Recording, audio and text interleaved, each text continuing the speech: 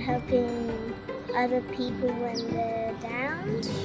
Do what God tells you to do. Reading the Bible and praying to Him.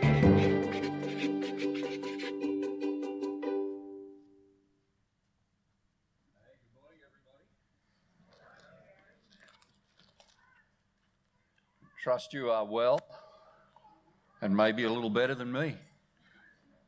I worked out this week that a 15 kilogram porcelain paver is stronger than me. Tougher, has more resolve when it's coming down on your shin. So had a little visit to ED, got stitched up, and here I am. Praise God, yeah?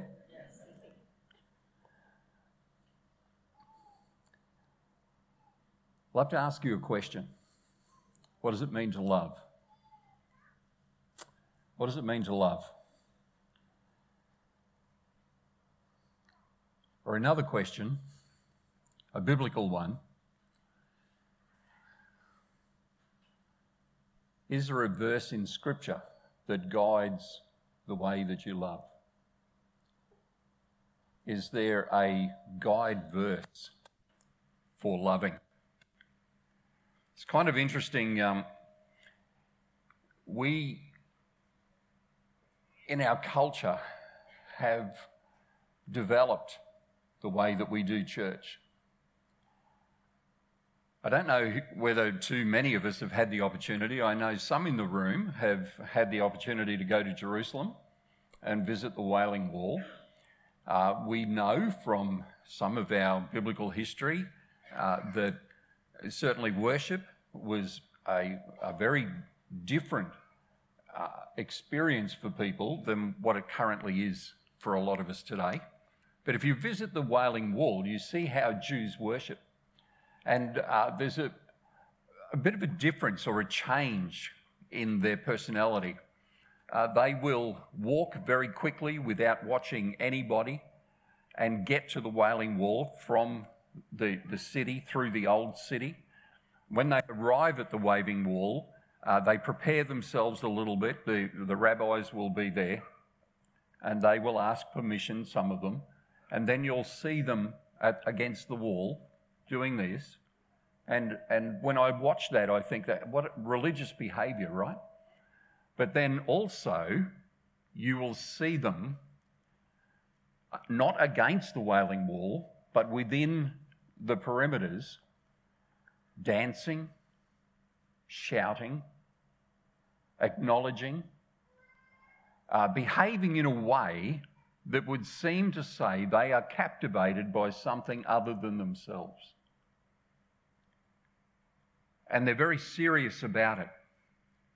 Now, I'm not going to sit here, normally I'd be standing here, but today I'm sitting here, and say that's how we should worship.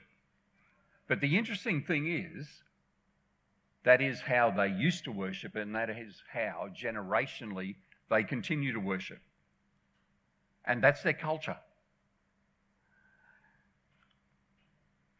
Not sure how you're going with your guide verse, but there's two short verses that are known as the Shema, which means to hear or listen. That the Israelites, and so we say today the Jews, have as central statements of their faith. And practicing Jews consider the Shema to be the most important part of the prayer service in Judaism. It constrains them. And it means to hear or listen. It means to captivate them. It means that they will not do anything else in the morning or after the evening without the focus of these verses. Now, we can go to the Wailing Wall and we can observe their practice and go, wow, that's very religious. Look at what they do. But when I actually dig down into the grounding of what creates that behaviour, I feel like my style of worship has lost something. What I consider to be my form has lost something. The Jewish principle is taken from Deuteronomy 6. And in verse 1, and we'll go there in a moment, these are the commands. Chapter 6, verse 1. If your Bible is here, please open it up. Deuteronomy 6. And these commands coming straight from God to each of us effectively. God wanted his followers to get this clear, and he didn't want any confused messages. So these are the commands or the decrees and the laws the Lord your God directed for us to be taught how we should start and finish our day. They are to be observed in the land that you are crossing the Jordan to possess, is how it's expressed. And in verse 2, so that your children and their children after them may fear the Lord your God as long as you live by keeping all his decrees and commands that I give you, and so that you may enjoy long life. Verse 3, hear, Israel, and be careful to obey, so that it may go well with you, and that you may increase greatly in the land flowing with milk and honey, just as the Lord, the God of your ancestors, promised you. Hear, O Israel, the Lord our God, the Lord is one. Love the Lord your God with all your heart and with all your soul and with all your strength. I said there were two verses that were the guide verses for Israel. Hear, O Israel, the Lord our God, the Lord is one. Love the Lord your God with all your heart, with all your soul, and with all your strength. These commandments that I give you today are to be on your hearts. Impress them on your children. Talk about them when you sit at home and when you walk along the road and when you lie down and when you get up. And tie them as symbols on your hands and bind them on your foreheads. Write them on the door frames of your houses and on your gates. So I think it's clear now, right? We're still pretty early in our message today, but I think it's pretty clear why these are guide verses for how we love. The hear and listen verses. And Deuteronomy unpacks these laws and decrees. So my follow-up question is this. Why is this teaching central not only to individuals, but as we've just read, also the family and society? I could say with some confidence that this is Northreach command to our families. This is the command to each of us as believers here in Townsville. And how or even why is it important for society today? Certainly God hasn't changed. His decrees never change. We've just sung about that. He's unchanging, so any application to life in the Bible is a timeless guide, yeah? Agree? So I want to say as we launch into this pre-Christmas series on loving our neighbour, that it should start in our homes. Love should start in our relationship with God first, from our understanding of who He is, but it can't get bogged down there.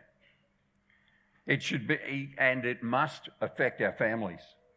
It must affect our homes, our relationships, our close friends here at church, and amongst all Christians. And I want to dig into this a little. So in Deuteronomy, which is unique in the Jewish world and culture, it generates an understanding of education. It drives their understanding of education. And in education, we have the verb teach. It's up there in verse 1. I've highlighted it. Surprisingly, this is the first time the word appears in the Bible. And right here, in the 5th book of the Old Testament, the Pentateuch, it occurs 17 times in this book. So it arrives first and then is emphasized over and over and over, more than any, to start with our relationship with God. But it's so important that it's repeated 3 times as a verb, a doing word, in the first 6 verses, 1, 2, and 6. We are to teach this principle. That's what we learn. And we're then directed to the source in verse 4. Hear, O Israel, the Lord our God, The Lord is one God. Love the Lord your God with all your heart and with all your soul and with all your strength. I found as I was looking up various verses and quotes around this, that Billy Graham, who passed in February 2018, said later in life, "I spend more time now on the love of God than I ever used to." So it's never too late to learn this principle. Loving the Lord is not only the greatest commandment of the law, it's the first commandment in the law in Matthew 22 and 38. The command to love the Lord occurs 9 times in Deuteronomy, more than any book in the Bible, and in fact more than all the books added together. It's the last book of the Pentateuch, and therefore God wants this fact to be first and final point for all the followers that would ever come in generations to follow. To love the Lord with all your heart and your soul is exclusive to Deuteronomy until it's picked up again in the New Testament, occurring 3 times, Deuteronomy 6:5, 13:3, and 30, verse 6. And interesting that this timeless teaching for us is the preamble to how we should choose to live and the driving guide on how we learn to love. Comes before anything. It's the first commandment. And so many have described this in practical terms as loving God first vertically before we can love others horizontally. The New Testament teaching is clear on this aspect of how we should love. The first commandment, because love is the motivation for keeping all the other commandments. True love, like God's love for us, is lifelong, it's dependable, and it's exclusive. It's objective, unselfish, unconditional, and yet uncompromising. The command is to love God with all your heart and your soul. The heart is our being. The heart is all of this.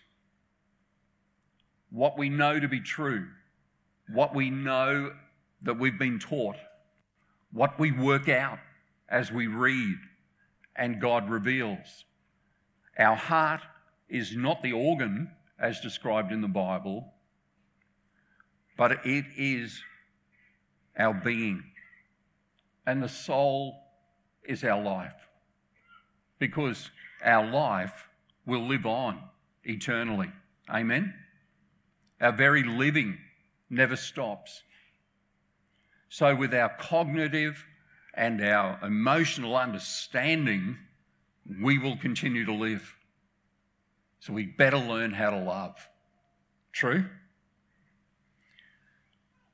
And to love God with all your strength, well, that's to love God abundantly with all you've got, with all you are.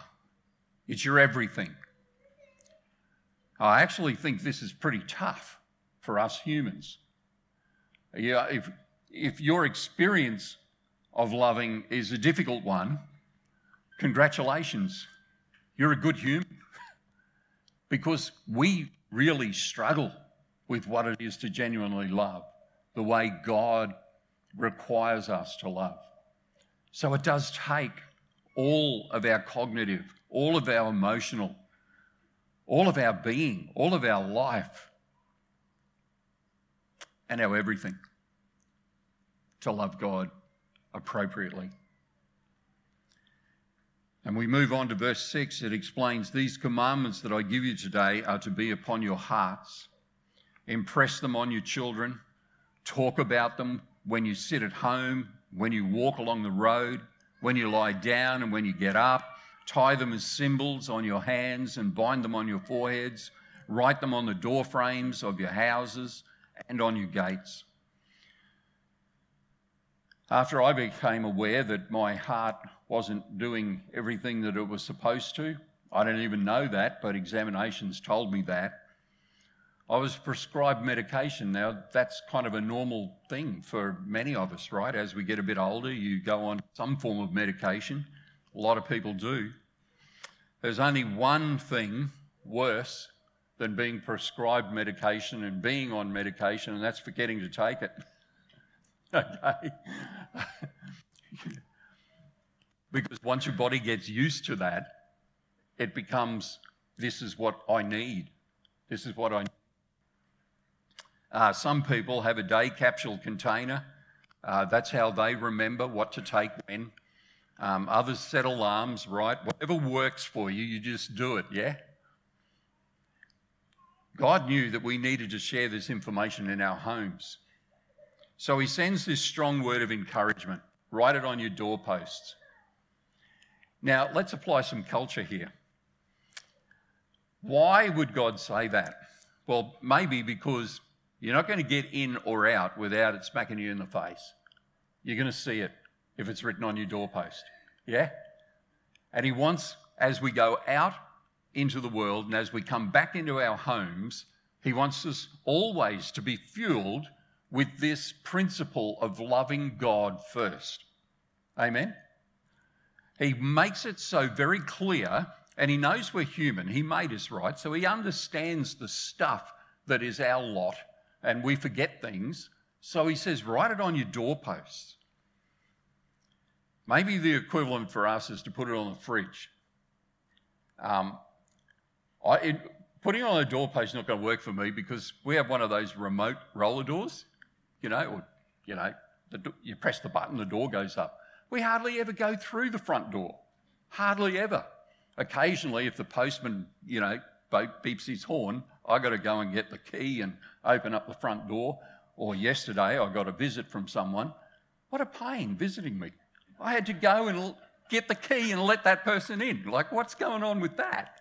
Come in through the garage, for goodness sake. That's how we do it these days. Put it on the fridge. But maybe even more than that. For me, there's a whole bunch of things on the fridge, right? Tracy, I love your organisation putting things on the fridge, but I don't read them. So maybe for me the best thing would be to tie it on the handle. So I've got to actually move this thing to open it up, and then I remember. Because I visit the fridge a lot. Evidence is all over me, right?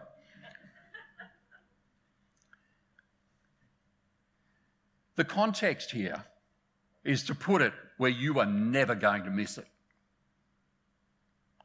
Because God knows we need to love him. The first command is to love the Lord with all you have to love. And I love this term in verse 7, if you can see it there.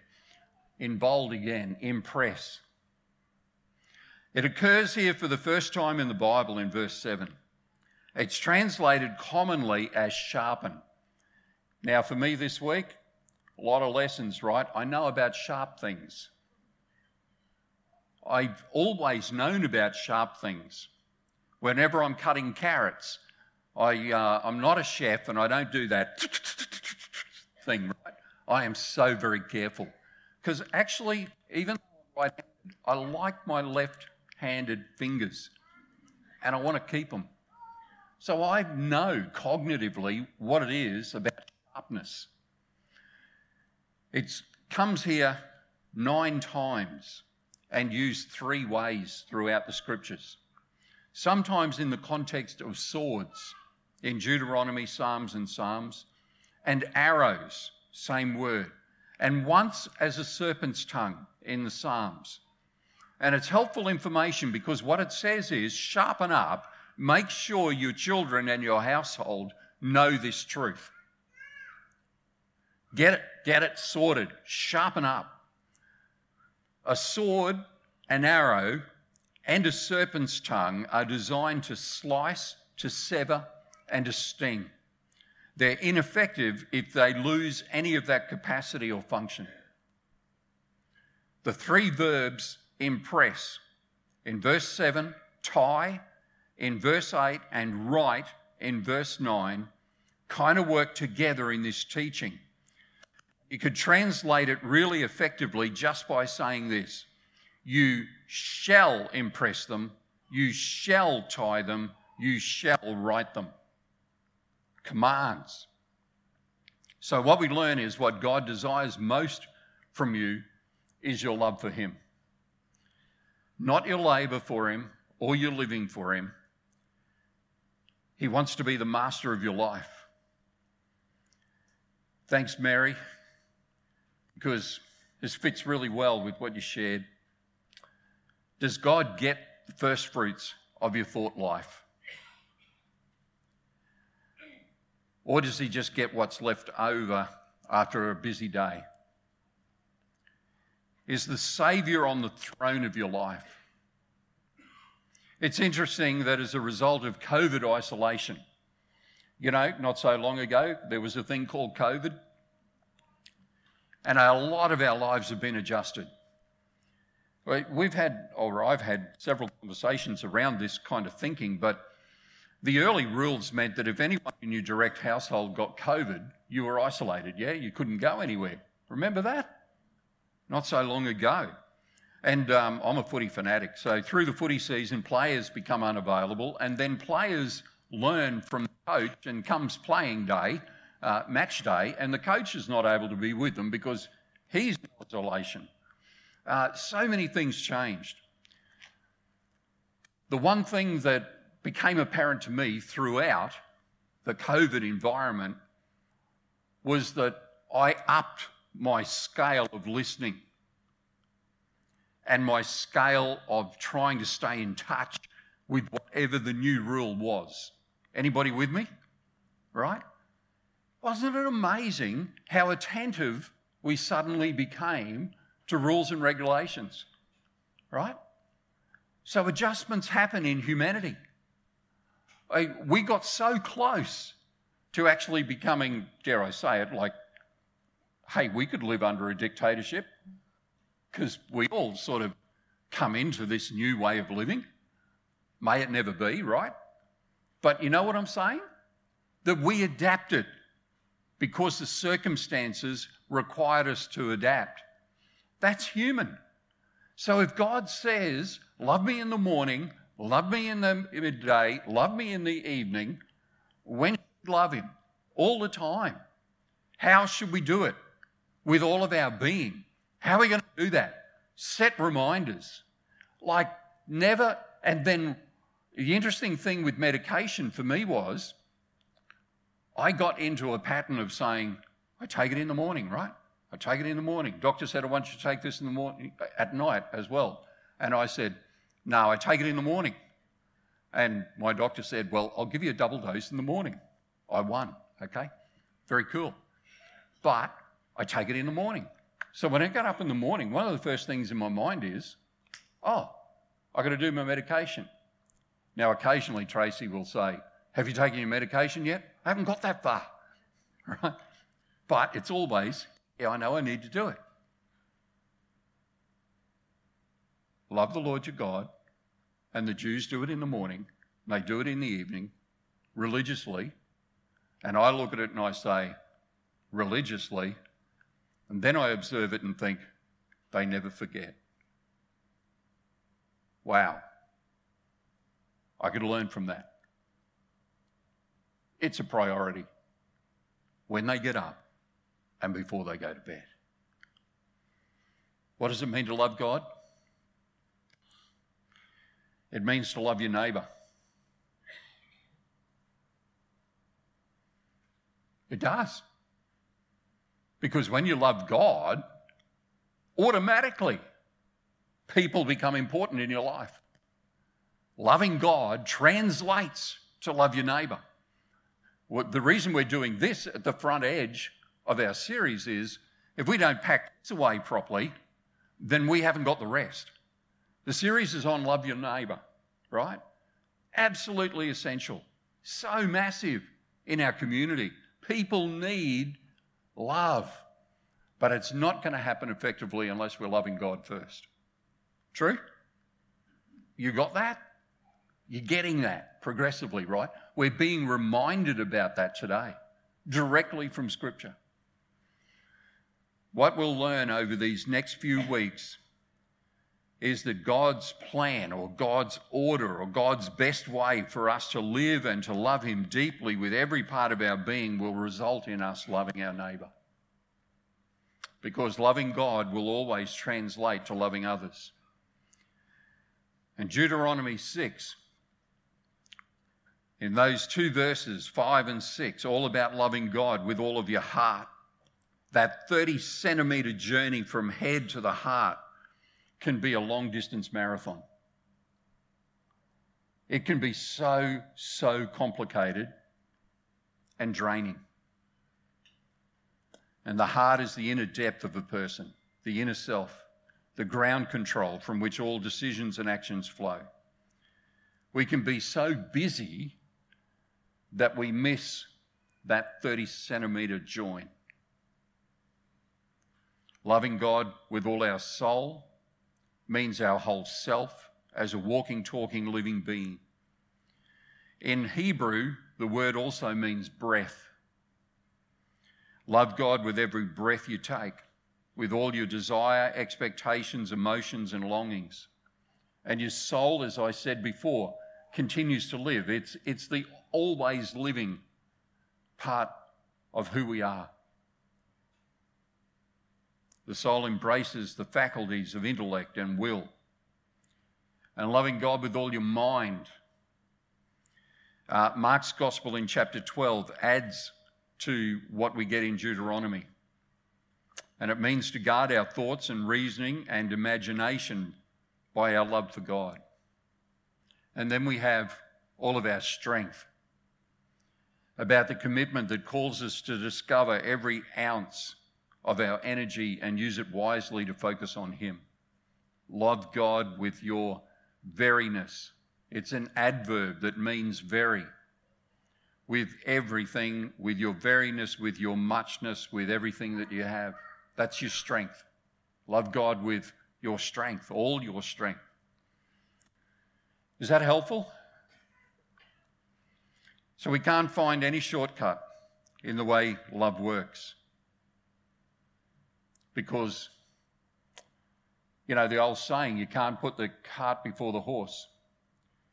There's no pulling power in the cart. You don't get anywhere. So love God first and foremost. And then you have the power to do what God is drawing you to do. Love God vertically and then loving others. There's another verse that talks about love. In John 3:16, for God loved the world so much that he gave his only begotten Son, that whoever believes in him should not perish but have everlasting life. God gave himself for you and for me. In evangelism, this is a target verse all the time, that God loves us and gave Jesus for us. The sacrifice that we talk about at Easter is not just a story, it is a love gift from God, that he first loves us, that we are enabled by the way he has created us to love him the way he commands us to love. And when we learn by habit and formed thinking and reasoning and allowing it to be part of our will and desire, and then functioning habitually to draw in all of our capacity and focus on loving God, then we find balance. It can happen in a microsecond. It's about giving over and giving up to God. Stop holding on to the things that get our first bits. Love us to take a few moments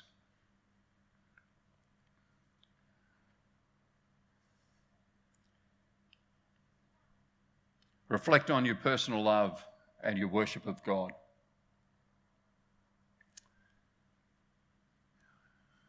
Love you to take this to heart. and to consider how you're doing with loving God. With those guide verses, with all your heart, soul and strength.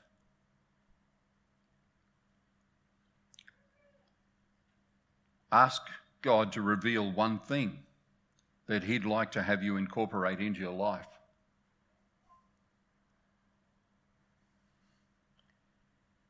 Something that may deepen your relationship and worship with Him. Think about your heart, your soul, your mind and your strength.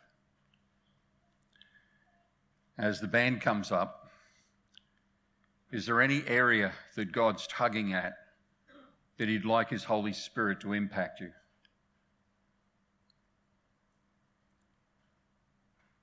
I want to give you another 10 seconds to think about that.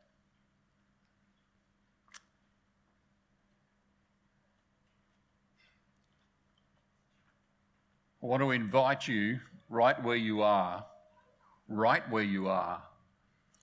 that if you'd like prayer, and then someone close by, here's the prompt, would get to you really quickly and just pray with you. You can tell them what you'd like prayer for, or you could say, just pray for me. But would you put your hand up if you'd like some prayer this morning? Just put your hand straight up. People, get around them now. Up and move. Keep your hands in the air, please. Yep. Anyone else you'd like prayer this morning? Yep. And thank you for those who are responding down here, Murray. Now let's just pray for one another. Just pray.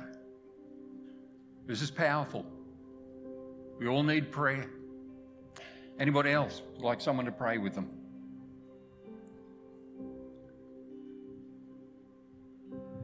Not embarrassing, because it takes all of our strength to love God, yeah? Yep.